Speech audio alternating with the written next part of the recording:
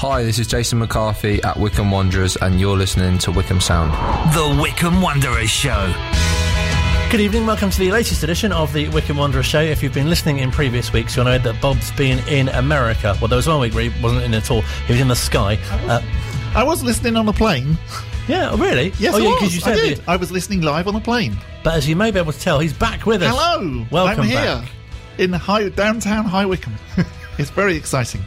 As they'd call it if you were in America. Indeed. Almost as good as being in downtown New Orleans.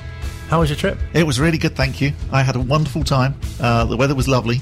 I kept checking in with home, and they kept saying how horrible the weather was over here. So that always makes your trip a bit more special as well. And part of it, you paid homage to Louisiana. I did indeed. So I spent 3 days in Louisiana, which is a lovely bit of the world, and I can thoroughly recommend it. Whenever you see those adverts going up at Adams Park saying all about Louisiana, it's as good as they make it sound. I had a wonderful time staying in New Orleans, and also then taking a trip to Baton Rouge and also St. Francisville. And you caught some sport while you were out there as well? I did see quite a lot of sport, despite the fact that the baseball players were on strike, which was one of the reasons for going, which was slightly annoying. But strike? They were on strike, yes. Like the pitcher? No, exactly. No, that's not a baseball term. They were actually genuinely on strike. And of course, the day that I came back, they've stopped the strike, that was very kind. They just didn't want me to see any baseball while I was out there. But I did end up seeing 2 college baseball games, 3 basketball games, and 4 ice hockey games. That's very impressive. Quite a lot of sport while I was out there. We'll chat more about Bob's trip in a few moments' time. Of course, I promise it will be about Wycombe Wanderers as well. Went to the home of the Kuigs. We'll hear some of his chat with Rob as well. You went to Missy's bookshop as well. I did, yes, the Conundrum, which has a Wycombe Wanderers section. It does have a Wycombe Wanderers section. Wycombe Wanderers books and Wycombe Wanderers t-shirts are on sale at the Conundrum in St. Francisville. If you are ever in Louisiana, definitely hop in and say hello. We'll reflect against the draw with the league leaders Rotherham. We'll look back at Tuesday night's last gasp victory. Oh, goodness me. At home, don't leave Adams Park early. Against Fleetwood. We'll assess the game against Portsmouth as well. We'll hear from manager Gareth Ainsworth, and we'll catch up with former striker Dennis Green, who, amongst other things, will be talking us through the changing length of shorts during his time at the club. Which makes him sound like he played for years and years and years. Like sort of, he started in the 1960s when they were really long shorts, and then played during the 1980s when they were really short shorts. That was a brilliant period, wasn't it? When they used to do the commentary ahead of the goal. They went, it's a goal, and then you'd see the goal score. And then the goal would fly in. And everyone had bowler hats and wore suits. Oh, wonderful, yes, games, yeah. And if they scored a goal, then they'd all throw their bowler hats up in the air. And look at them now. Yes, I know. Shaven-headed yobs where did it go so wrong? Anyway. Want to bring drums into the ground and aren't allowed. Tell us about your trip. My trip was wonderful. It was really, really good. The New Orleans bit being an absolute highlight. A big thank you to the Kuhig family for welcoming me with such welcome arms. It was very, very, very sweet of them. And it was just so cool. It was great to be there, and just sit and chat to Rob. And he's fantastic because he'll talk about anything, and he's completely happy for you to record it all, because I do say, is there anything, big, and as you often do, and have to on radio, is there anything you don't necessarily want me to talk about, particularly when you're sitting in someone's front room? You feel like, that's only fair. It's like, no, you can ask me anything you want, record it all. I knew that there's been quite a lot on, say, the Facebook groups about the fact that the season ticket holders who had waived their refunds for last year were sort of promised the party to end all parties, and that still hasn't happened. So I asked him about that, and he was very, very forthcoming about that. I asked him about the bad run that we'd just been on, and whether or not, do you ever feel like you're slightly thinking, well, maybe we could get another manager in? And again, he answered really, really honestly, which I really appreciated. And sitting there and looking him in the eye, I do completely believe him, and I do think that if Gareth wants to stay at Wycombe Wanderers for the next 20 years, he probably can. That's fantastic. And I'm not just saying this because you're here, but although I wouldn't probably say it was terrible, but it's a really brilliant insight. I haven't listened to it all, but we'll put it on the whole thing. It's very sort of Louis Theroux-y. It is a bit, yes. It's like Bob with the Kuigs. It's my new career. It's a bit like you sort of moved in with them, but they do make you feel very welcome. Some interesting things to kind of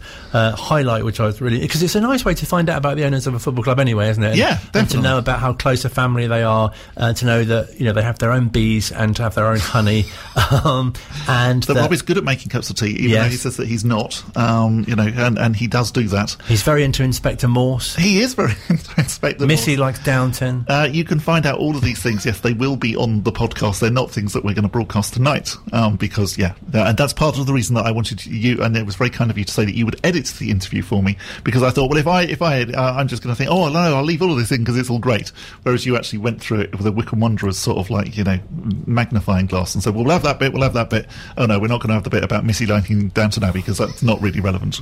No, but you're very welcome to hear that. There'll be a podcast on where you get your podcast from. You'll be able to hear the whole thing, and it's Louis Therounis. And we'll give you more chance to hear more of Bob's chat with Rob Kuig next week as well. But a couple of topics that are covered in the chat are including how impressed Rob is with the stadium improvements. But first, here's the latest on the Derby County situation. I don't know a heck of a lot more than everybody else who picks up the paper in the morning and wants to see what the administrator's latest pronouncement is. Okay, yeah. I can say that the last time I went over, which was 2 or 3 weeks ago, I had a brief conversation for the first time since November with the administrator. They gave us some idea of what they would be prepared to recommend, but they didn't have any authority because they're not doing anything, and I told them that I would send them back a response, which I did the next day, and that I would look to hear from them. Hello? Okay, so you're still waiting. Yeah. And so is it right that they've now settled with Middlesbrough? That's what they say. Take this the right way. I take everything that happens with that whole situation with a ton of salt, because I don't know if anybody really knows what's going on. Mm-hmm. When it first happened, let me go back.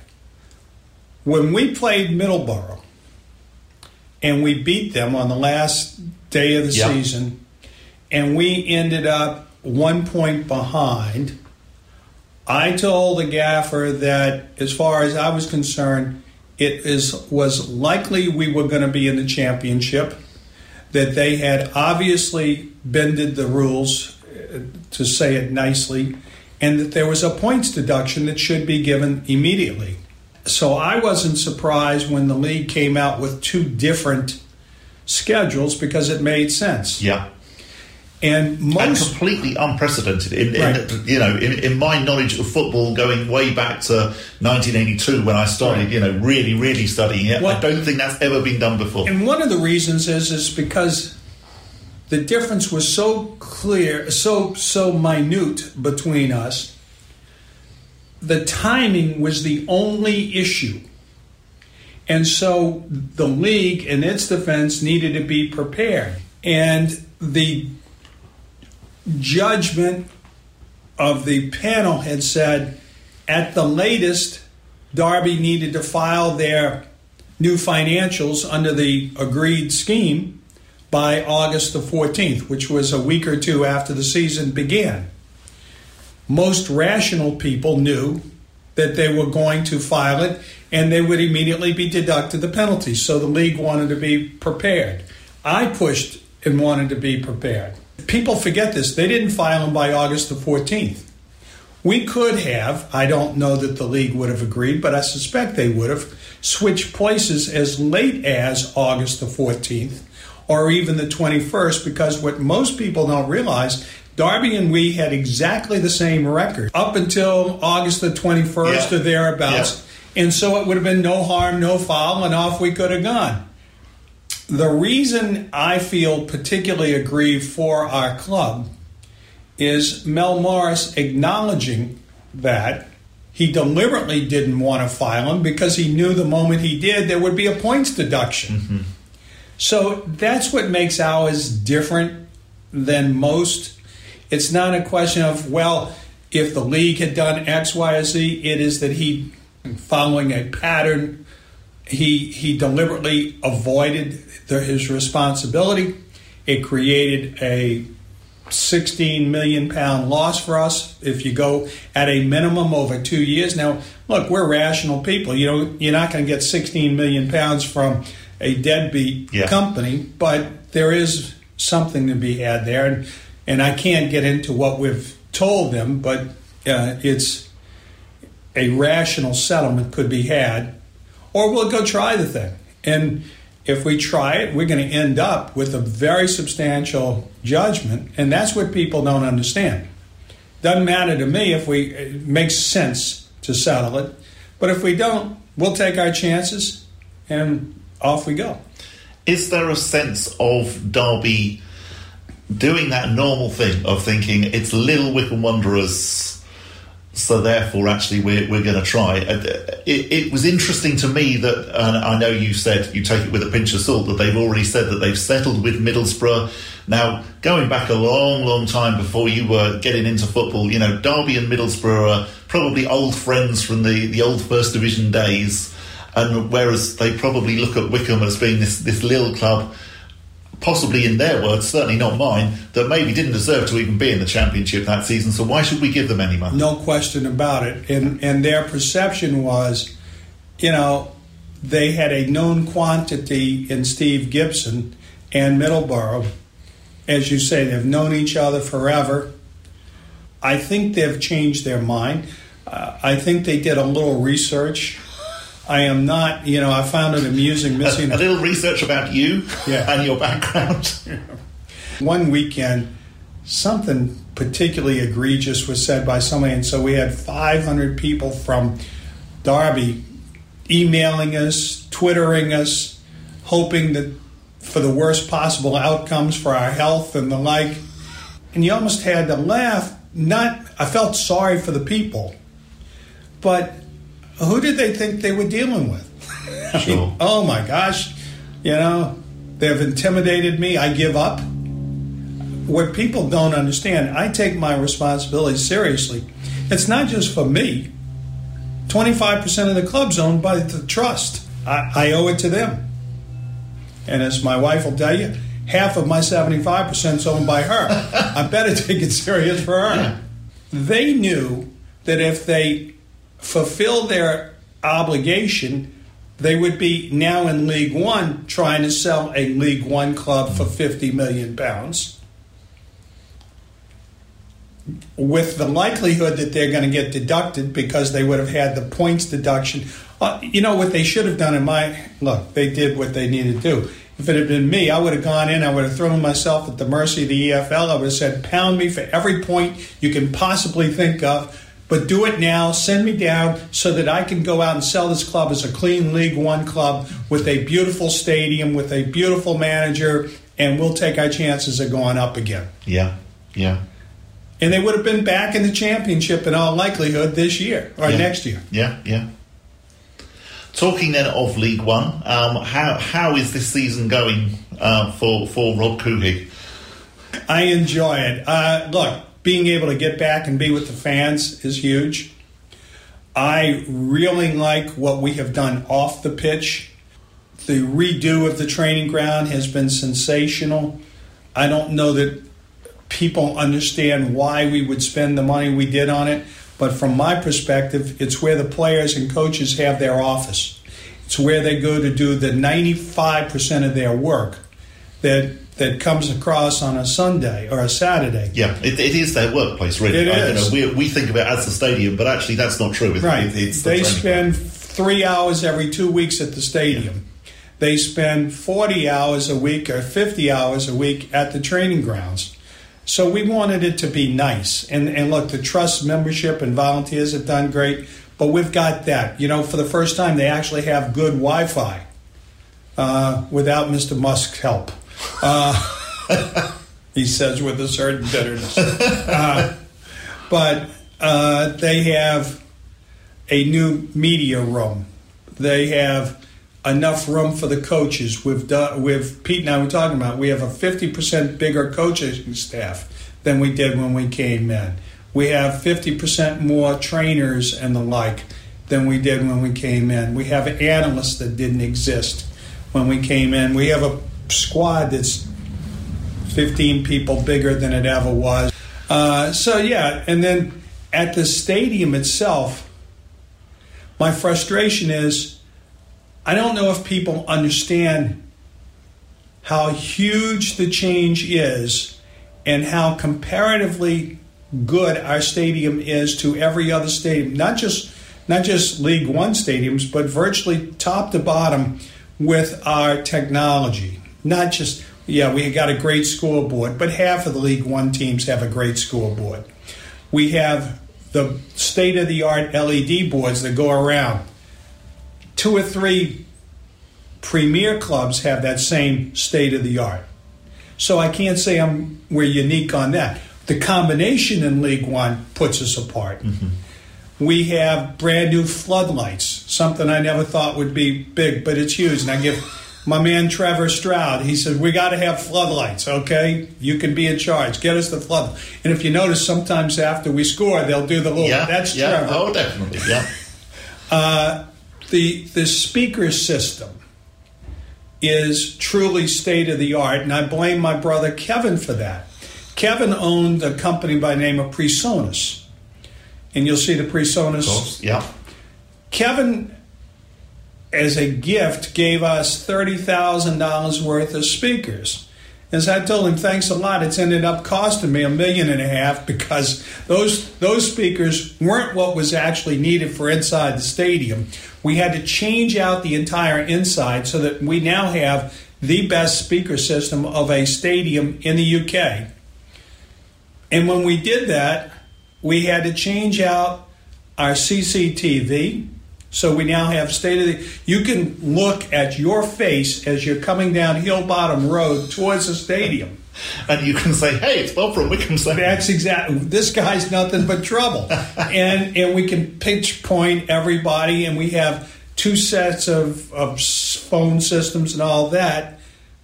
And the thing that's most remarkable, and I didn't understand this, is that in the UK, apparently broadband access, Wi-Fi access in stadiums is still relatively spotty.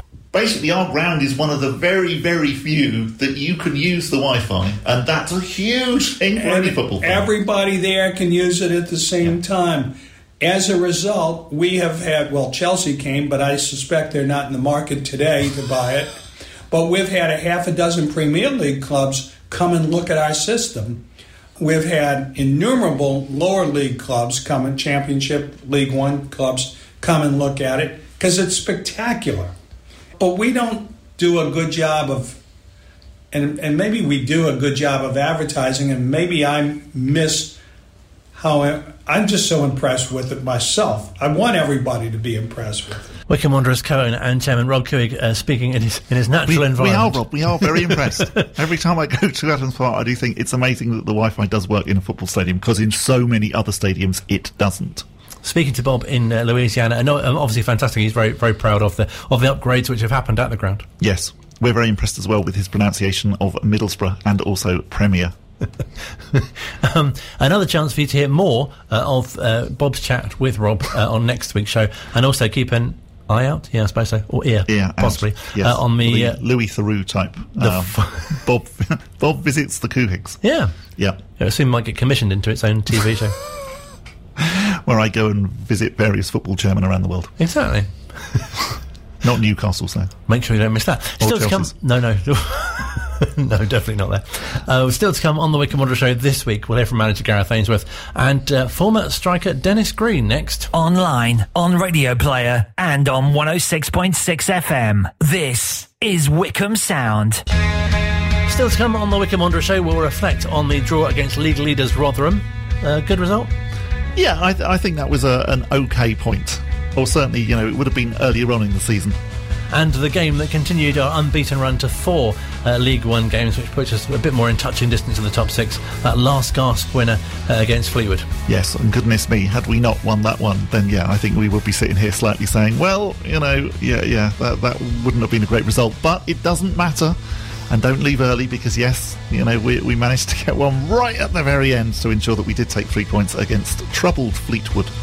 But first, I've been speaking to former Wycombe Wanderers striker Dennis Green. I must point out that this was recorded on the same day that Grantham parted company with him as their manager, but that happened after we spoke. But there's some very humorous moments in our chat, including how he first became a player at the club. I caught wind of it. I was playing for Chelmsford at the time. I can not vaguely remember, but I was playing in a cup match away. I think it was Grantham or Spalding or someone like that, and we got to a penalty shootout. And while I was waiting, like in line, like with all the players for a penalty shootout, this guy ventures onto the pitch. He must have been a scout of some kind. And he said, "Would you be interested in going to Wycombe?"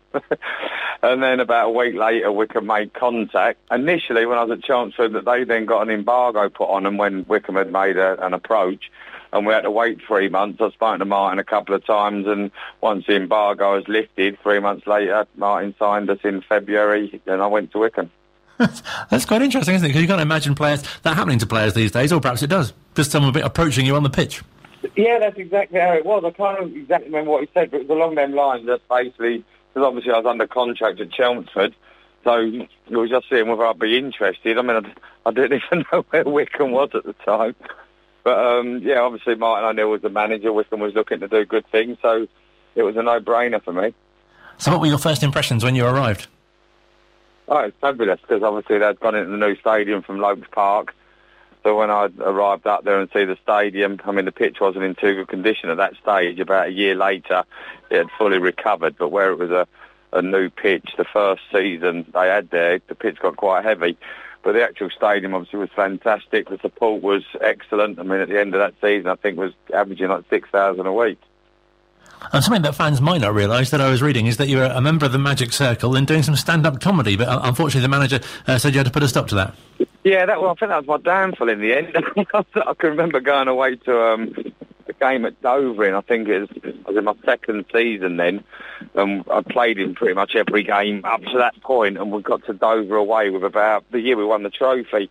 It was around about 10 games to go, and got in the dress of name the team, and I wasn't in the team or even in the squad. And I was back on the coach, sort of like towel between my legs, and Martin came up on the coach, come and sat next to me before we left, and just said, you know, basically, if you want to play football, you need to give up comedy nights. Not the sort of disappearing actor that you wanted. No, exactly right. So I think he made me disappear at the end on the back of that. It must have been such a special time to be at the club, though, with obviously getting promotion to the Football League and obviously the trophy win as well. Yeah, it was unbelievable, and such good friends. We still stay in contact to this day, 25 years later. You know, I had a long-running friendship with, like, Steve Guppy, Gary Smith, you know, Simon Stapleton, Glyn Creaser. You know, we're always meeting up annually. We had a lot of like vet games or charity games that we had at the football club. Ryan. So it was a group that stayed. Dave Carroll, I took him over to Windsor, Keith Scott. So it was a group of players that really stuck together for a long period of time. And obviously in those days playing such an attacking style of football, which obviously suited your game as well. Yeah, I used to just hang around the box. I wasn't doing too much really, but yeah, sure, it certainly suited me. And where was winning most weeks, there was always opportunities to be had. But it was stiff competition, you know, where Keith Scott, Kim Casey, Mark West, myself, all vying for pretty much one position, because Keith Scott, being the 6'2" big man that Martin liked to play up front, it was just little runners that went off of Keith that was always fighting for one place. So you had to be on it each week, otherwise you was losing your spot. Are there any particular games or occasions or even goals that really stand out for you? I think one of the things that sticks out for me, I hadn't been there long, because I think when I joined in February, I ended up scoring something like 14 goals in about 12 matches in that period when I first joined. And then I got an injury and I was out for about 4 games and came back with a couple of games to go. But in that initial period, I'd scored a few goals, and being the character I was quite bouncing around and was on the coach to Altrincham. And Martin just said to me, you know, Dennis, don't get too carried away, because you never know when your next goal's coming. And we ended up winning 4-0 away, and I scored all 4 that night. So I obviously gave Martin something back on the coach on the way home. But yeah, I think that initial period was really good when I first joined there. It's really nice to hear those sort of behind-the-scenes stories, isn't it? And for fans to know what kind of the manager was like to play under as well. Yeah, he was just excellent. You know, he was always honest with you. You knew where you stood. If you didn't give everything and you didn't perform, you wasn't in the team. But if you was in the team, he was always, you know, good to you, praising you, but keeping your feet on the ground. So I think Martin was really good at things like that. And how special was it being at the club at the time when they went from the conference, obviously winning the conference and being promoted to the Football League as well? Well, it's unbelievable. I think it's still remembered to this day as probably one of the even though they've been in the Football League ever since we got up, but it's been recognised as that group we had has been one of the best groups I've had at the football club. That Martin era has always been remembered, and a lot of them players, 4, 5, 6 of them players stayed on for a number of years after that. When you think of Cousins and Carroll and Ryan, a lot of players from winning the conference went up a couple of divisions as well. So it was a really special group of players. Great to be at the club for 2.5, 3 years at that time, and thoroughly enjoyed it. And like I say, made some really good friends. A lot of them players had come from lower divisions, playing non-league football, and then just seen young players, like I think Gups was only 19, 20 when he joined. Keith Ryan was only young. A lot of players there were young, just developing their careers, but fulfilled their potential and played a lot of league football. So just a really special group that was. Fond memories, and like I say, got firm friends for life from it. And you personally and the team as well got great support from the fans. Quite big crowds in those days. Yeah, it's incredible. When I first went there, was probably averaging 2,500, 3,000. But then in that first year when we lost to Colchester, level on points but lost on goal difference, the crowds at the end, we had quite a few games that was full houses at 6,000. And that carried on into the following year. So the support was incredible. I remember we went up to Gateshead, and I think we took about 800 up to Gateshead. So, the support was phenomenal for a non-league side. I think it was unrivalled at the time, the support we was getting. Obviously, as the years have gone on, there's been some big teams now that have gone to the National Conference and getting big gates when you look at Wrexham, Stockport and teams like that now. But at the time, Wycombe was the largest supported team around. And especially the trophy final, it felt like the whole town went. Yeah, I can't exactly remember. It's around 38,425, I think. I can't exactly remember, but yeah, it was an amazing day. That unfortunately, playing that trophy final, like I said, that was the year the comedy came about, and like I said, I played in the semi-final, played in all the other rounds, and like I say, that unfortunate game away at Dover when Martin broke the news to me that I need to stop what I was doing, and by then I sort of fell out of favour, so I didn't even make the squad, but I was there, I was with the team, I was on the pitch and celebrated with them, obviously, as they was all my teammates, and we wanted to win, but unfortunately I didn't play on that day. It's not funny, I suppose, but in a way it's quite nice that your playing was stopped by comedy. Yeah, absolutely. Yeah, but I mean, you're young and you're doing different things, and we was only part-time at the time, so, it wasn't my full-time living. And the following year when we went up, we progressed into full-time. The part-time contracts went to full-time, but at that time, we was only part-time, so I think I was 26 or something like that at the time, and, even though I took football seriously, it wasn't my living. I had a job alongside the football, so, yeah, I mean, if that's an excuse. But I just enjoyed doing it. It only lasted about 3 months, and Martin put a stop to it. Was it something you were sort of tempted to take up again? I had to give it up. Everyone kept laughing at me. Yeah, you don't want that in comedy, do you? No, absolutely. It's obviously disappointing to be leaving the club, but what sort of happened to you after that? You went on to do pretty well. Yeah, I mean, the bottom line is, I think at the end of my contract, or when I was coming to the end, I was then 27. I was offered to stay on, obviously, in a full-time capacity, but I had a job alongside that, and my wages that time was only increasing by £100 a week to go full-time, and I'd have been losing out on the full-time job that I had, so I decided to leave Wycombe and go to Dagenham and stay part-time. So I went from League 2 was at the time to Dagenham. And since, obviously, you made the transition to management, how did you find that? Yeah, I've been doing management now for about 20 years. I was finishing up my playing days at Windsor and Eton when I was about 37, and the job became available, and the chairman asked me to take it over. I never ever thought I was really going to stay in it, but done quite well at it, and I've been in it ever since for my sins, because now social media's got involved. I remember back then in the day, even playing at Wycombe, you just pick up the paper on a Thursday and read how you got on in the eyes of everybody else in the newspaper. But now you see it on social media, so there's nowhere to hide anymore with regards to football, because you have these trolls and these fans that, if you lose football matches as a manager, it's your fault, and if you win football matches, the players have done well. So you never seem to get too much credit when you're a manager. And really nice as well that you're able to take your former teammates from Wycombe to Windsor as well.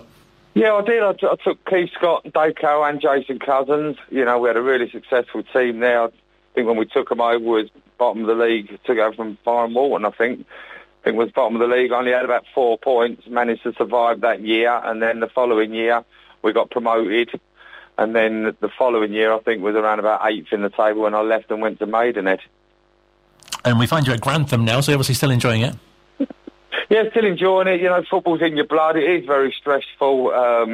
There's so many complications during a football season. You know, you're dealing with a lot of young players, some of them 18, 19, and it's hard to manage them at times because they're growing lads. They want to go and do other things. They're only part-time, do you know what I mean? Like, you've got to keep control of them, get them eating right, get them staying in on a Friday night, and they have these temptations.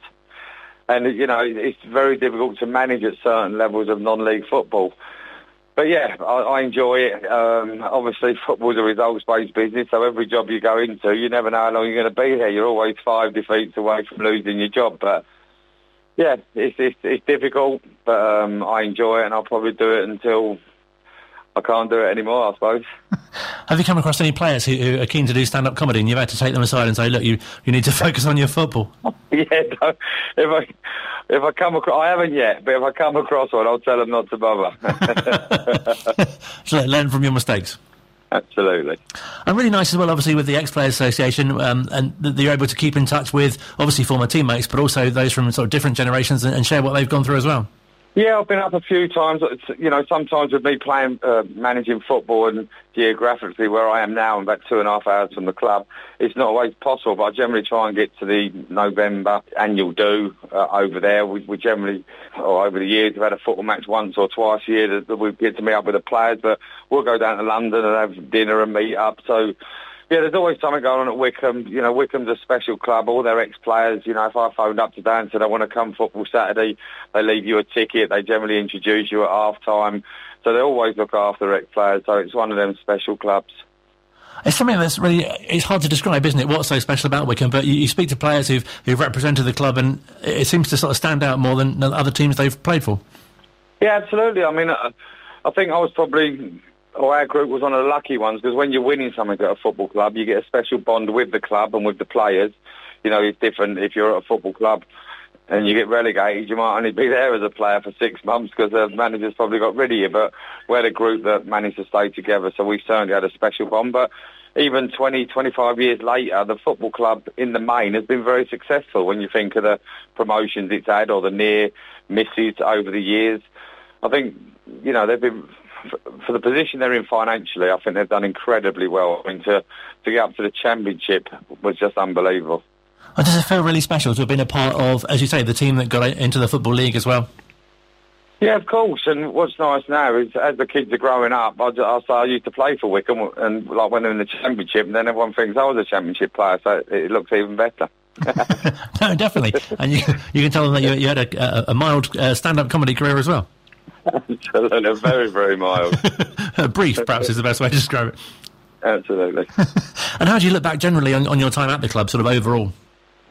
It's just really fond memories. Can't put anything bad about the club. Everybody there, from Ivor Beeks to Martin O'Neill, all the backroom staff, the players, everything about that football club was fantastic. And like I say, every time I've been there, they've made me feel welcome. So if any player ever phoned me about Wycombe Wanderers or going there, or I would always support it. You know, it's a really special football club. Does it feel like a long time ago that you were there, or comparatively recently?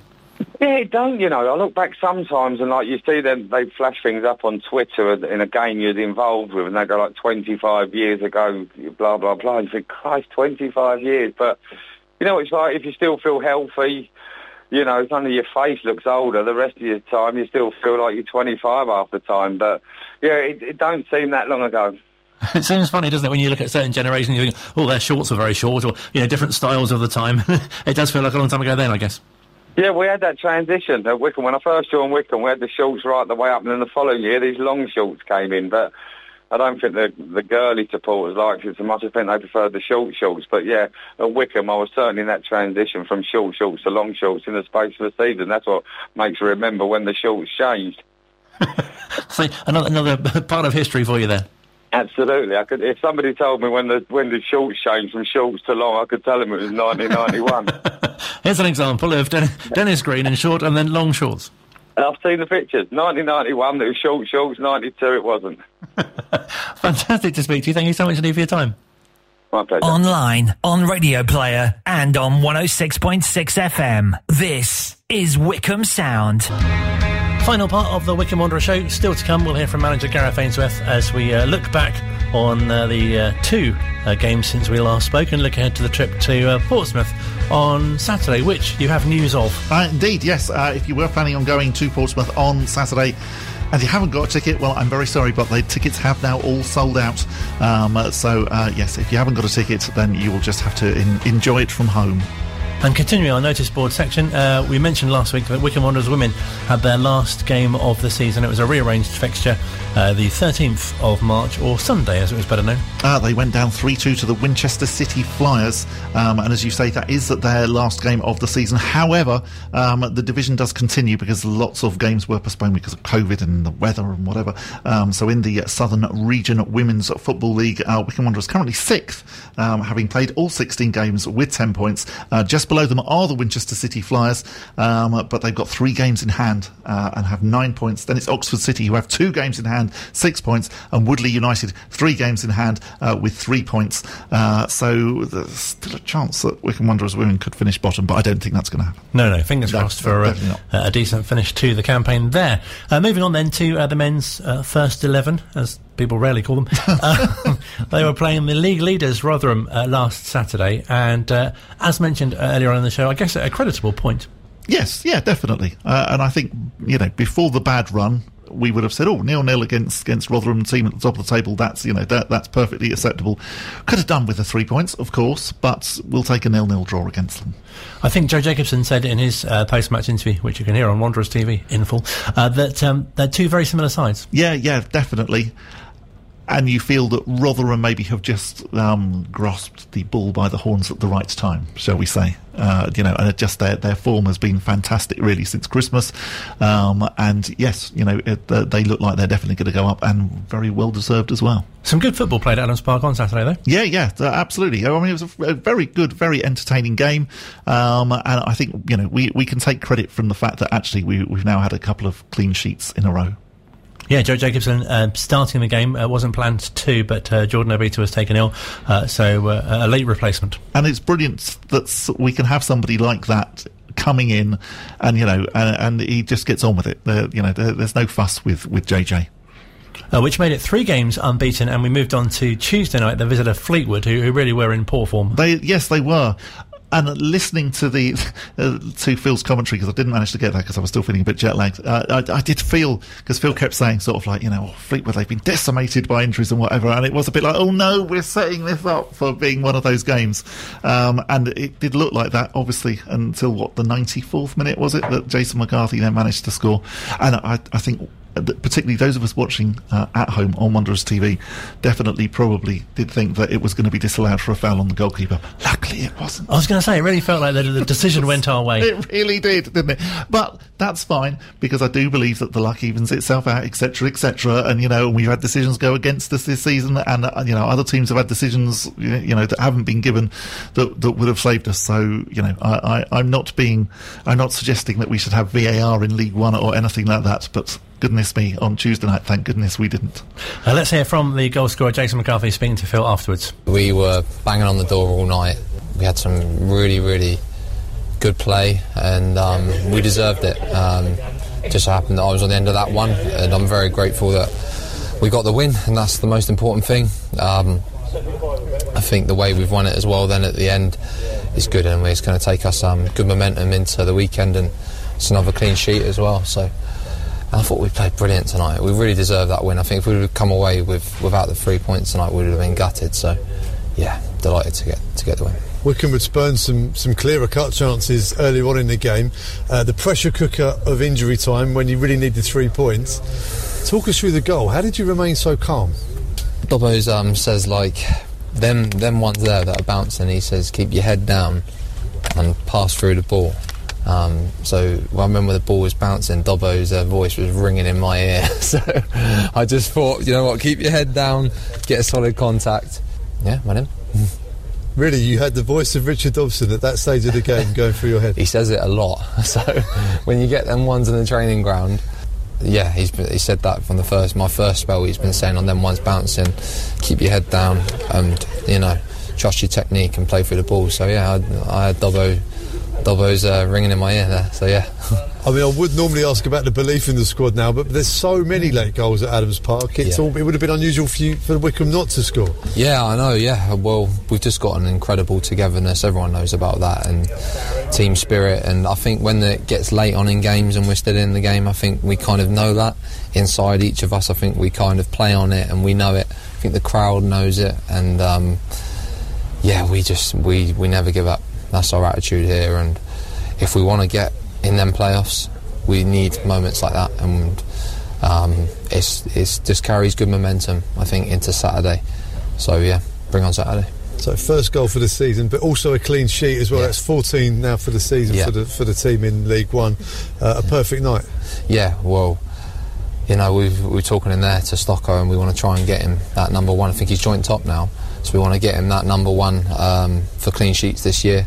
And yeah, 3 out of 4, which is really good, really positive, and you know, 1 goal conceded in 4 games. So if we can keep that foundation and that base, I think we're going to give us the best chance now going into the last 8 games. So it's brilliant, but we need to keep it going, and we've sort of set our standards with that now, and we can't drop below them. We need to keep that solid base, and you know, the 2 in front, it's the whole team. You know, everyone contributes to a clean sheet. It's not just the back 4 and the goalie, it's the whole team, and you know, we're all on that clean sheet mentality at the moment, and I think they're showing in our performances. There's not many chances being given away. It's not just like, you know, we're getting a clean sheet and you know, Stocko's under pressure constantly. He made a couple of great saves tonight, but we're sort of trying to restrict the chances against us as much as possible that contributes to a clean sheet. Really nice to hear Jason McCarthy saying that they're actually aiming to help David Stockdale get to the clean sheet number 1. Yes, for Christmas. Stocko will be very pleased for that. Stocko's Christmas number 1. But no, that would be fantastic if you know, to have achieved that. Yeah, definitely. Absolutely. Really interesting to hear him talking about having Richard Dobson's voice in his head. And I think that's one of the big frustrations, that actually, as a fan, is when you see those chances that you think, oh, you know, this looks like a good chance, and it balloons not only over the bar, but over the valley terrace, you know, into the woods behind. And it's just like, oh, goodness me, you know. So really interesting to hear Jason McCarthy talking about, you know, just getting that ball, keeping it down.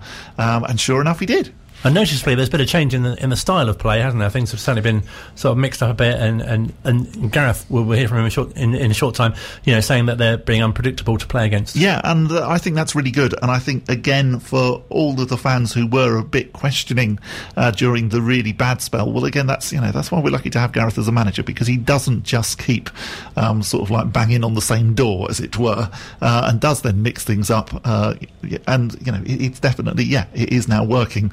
Really interesting to see that we've had Anis Mehmeti playing, you know, and then Brandon Hannon being able to come on. Well, he's a fantastic player to obviously to have on the bench and to bring on late on.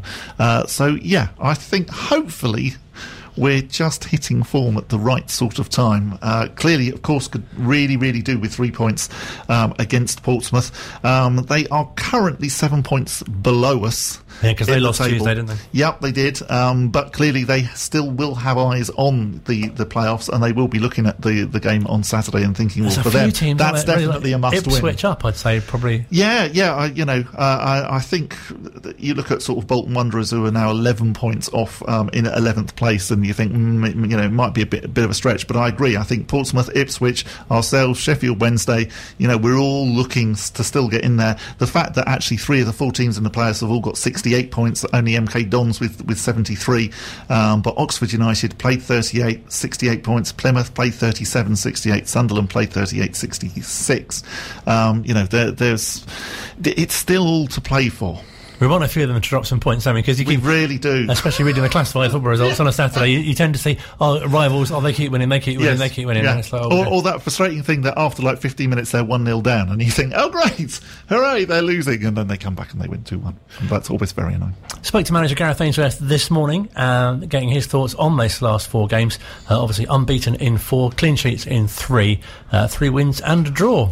I mean, just the reaction to the mental side of the boys, maybe worrying that feeling the pressure that was coming after the 4 games previous to that. A couple of defeats in there, and obviously a couple of draws, which we were the better team by a long way in those draws, but we just didn't get what we deserved, and so the reaction of the boys just to stay focused, stay believing, and just stay, that's it really, staying focused on what we're doing and believing that, after 46 games is when we're going to be judged, and not after 4 games in the middle of January, So that was a big thing for me, and I'm pleased that they've come through it. And you as a manager, you always look at the big picture, you never look at micro pictures, but I'm sure in the world with social media and chat rooms and press criticism that the boys look at, which I absolutely don't look at ever. It surely is a tough place for some of them sometimes, but it's my job then to make sure that they stay grounded and they stay believing what we're trying to do, and thankfully that they've come through that period in a real good way, and really proud of them at the moment. Does it feel like some real momentum is being built at the moment? And as you say, the players are playing with more confidence now than the previous period. Yeah, absolutely. Yeah, real momentum. Yeah, obviously 4 games there has been great, and it's just been a real sort of great place to be at the moment. And we always feel like we're going to score goals. We always feel like we're going to sort of get the better of teams. We've got some good players on our side, and we're sort of unpredictable at the moment the way we're playing, and that's been really good. I think we're on the ball. We've been a lot more comfortable, a lot more confident, and that's just the players. We've worked hard on it in training. We've got them in a couple of times on the Tuesday before the game, which I haven't done in recent years. Really, I've got them in and worked on specifics, and those specifics have paid off. So I think it's an all-round thing, rather than picking out any individual. It's a real team thing. And again, the boys who aren't in the squad and the boys who aren't getting on are very understanding. They're very patient and really invested in being part of the team. You saw that with the celebrations at the end there on Tuesday. It was fantastic to see all the subs sprint down and want to get involved because they know they've played their part. And that shows, doesn't it, a real feeling of togetherness and also the great character that you've got throughout the squad. Yeah, the timing of the goal, I mean, we always believe, honestly, we really do. And the match itself, we had the better chances and we probably should have scored early on in the game. And but 93rd minute, 94th minute winner, it's always a nice time to score because you know that the game's almost dead then. And like I say, the togetherness is never in question here. But time after time, we seem to come up with these late goals and these brilliant celebrations. And that was a fantastic moment. And I think that's a real big result as well because obviously we don't play next weekend, and that's going to be a day where we're going to be frustrated if teams start picking up points around us. So it was important to get those 3 points on the board. And great to see so many chances being created as well, and shots throughout the number of games, but also clean sheets at the other end as well. Yeah, the defensive side of the game just as important as the attacking side. We know that, and the clean sheets have been awesome lately. They really have, and we haven't slipped up much this season. We're in 3 games we conceded 12 goals or something, or 13 goals, which was probably 12. I think it was crazy to think about, and after that it was back to normal. We've done really well this season, and people have obviously still got to understand what we're trying to do here, and getting close to the championship is fantastic. I keep saying it for Wycombe Wanderers. It's our first season ever, really, where people have expected a little bit, and that's tough to deal with sometimes. But we're dealing well with it, and again, like I said, my job is to keep the pressure off the boys and make sure they're just enjoying their football. And you've had a pretty settled side in the last few games as well, which also bodes really well for the last 8. Yeah, definitely. We've got selections, Sully Kaikai's, Dominic Gape's still around, not getting in the squad at the moment. Jordan Obita missed out with illness, and so even those three names, you're looking at thinking, wow, they could get in any League One side and in any League One squad, and so me having to leave those out is a real wrench for me, but it's also a testament of how strong the squad is, so. There will be rotations and everyone's going to be needed, everyone's going to be used, I'm sure, but just waiting patiently and sure as footballers, when things are going well, it's difficult to change too much. And Portsmouth seem to be a team of real kind of mixed fortunes. 1 week they're winning by quite a margin and they suffer a heavy defeat. It must be quite strange kind of judging how they'll be when you face them on Saturday. Yeah, they're a big side, obviously one of the biggest clubs in this division, without a shadow of a doubt. So, this is truly us going down to Fratton Park, which, we've done often and we've had a decent record down there. But, make no bones about this. They're a big side in this league, and you only have to listen to people talk about Portsmouth. They're still amazed that they're still down at this level, and it's themselves, Sunderland, Sheffield Wednesday, some huge sides in this league. So it'd be great for us, and again a great day for the Wycombe fans. Not far to travel down to Fratton Park and experience what is a big club, but putting Wycombe against it is on a level at the moment. I'd say is great to be able to see, and I thought we had the better of the spoils in the home game. We missed a penalty and we had a lot of chances, and sort of nicked one at the end there. But hopefully we can turn the tables on that result, because it'd be nice to go into the sort of 2-week break on the back of a win.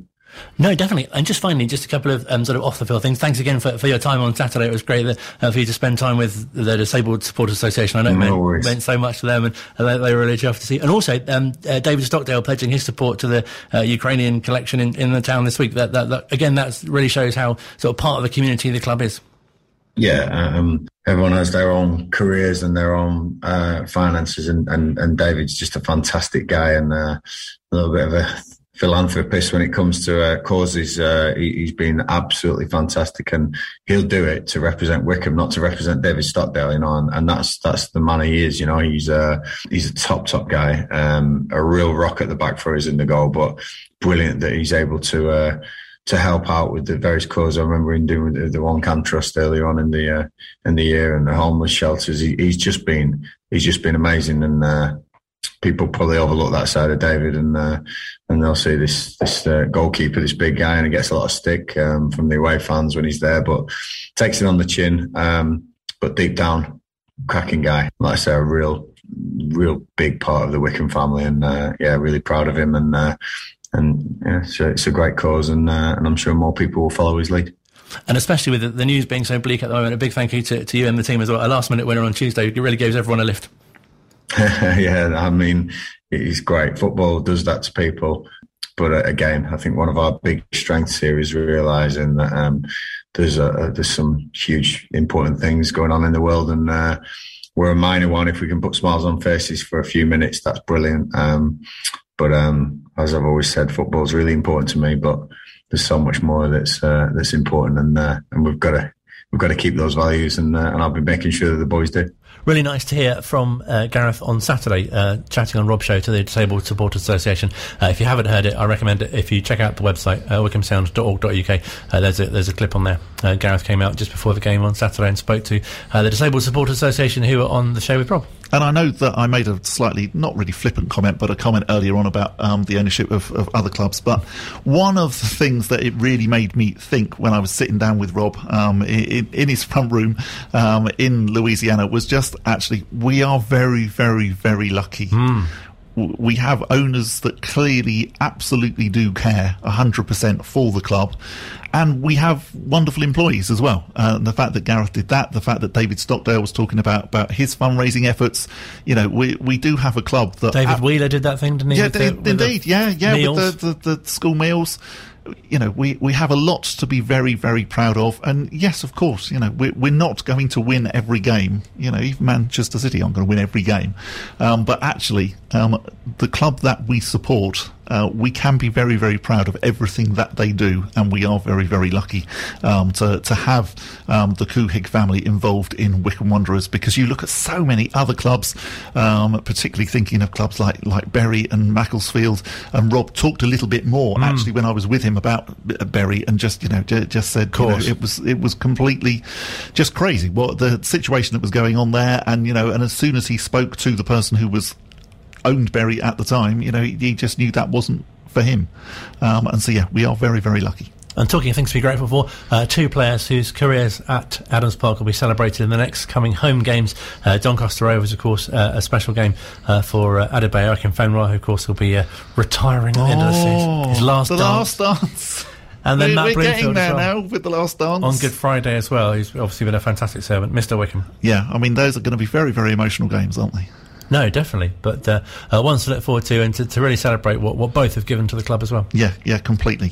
Absolutely wonderful servants. And have done more than we could ever repay them. So, yes, thanks very much to them both. And definitely, I would imagine that there'll be a lot of people at those games. One other game that we haven't mentioned is that Wycombe, of course, are away in the Berks and Bucks FA Senior Cup semi-final when they go to Ascot United's racecourse ground, not the one in Wrexham, but the one in Ascot, and it is actually on the racecourse. It's a really interesting place to go to. Tickets are still available. Adults £8, concessions £4, under 16s £2. You can get those tickets by visiting the Ascot United website. That's another notice board section there. It is, yes, sorry. That was one that I forgot from earlier on. Do join us next week. We'll be looking back on the Portsmouth, win, hopefully. Hopefully, 3 points. We'll hear more of Rob's chat with Bob, as Frankie Howard would say. In Louisiana. Hopefully you'll got over your jet lag by then. Yes, hopefully. Yeah, still not quite sure what the time is. Final words? Is it 7:45? No, you see, I don't know what the time is.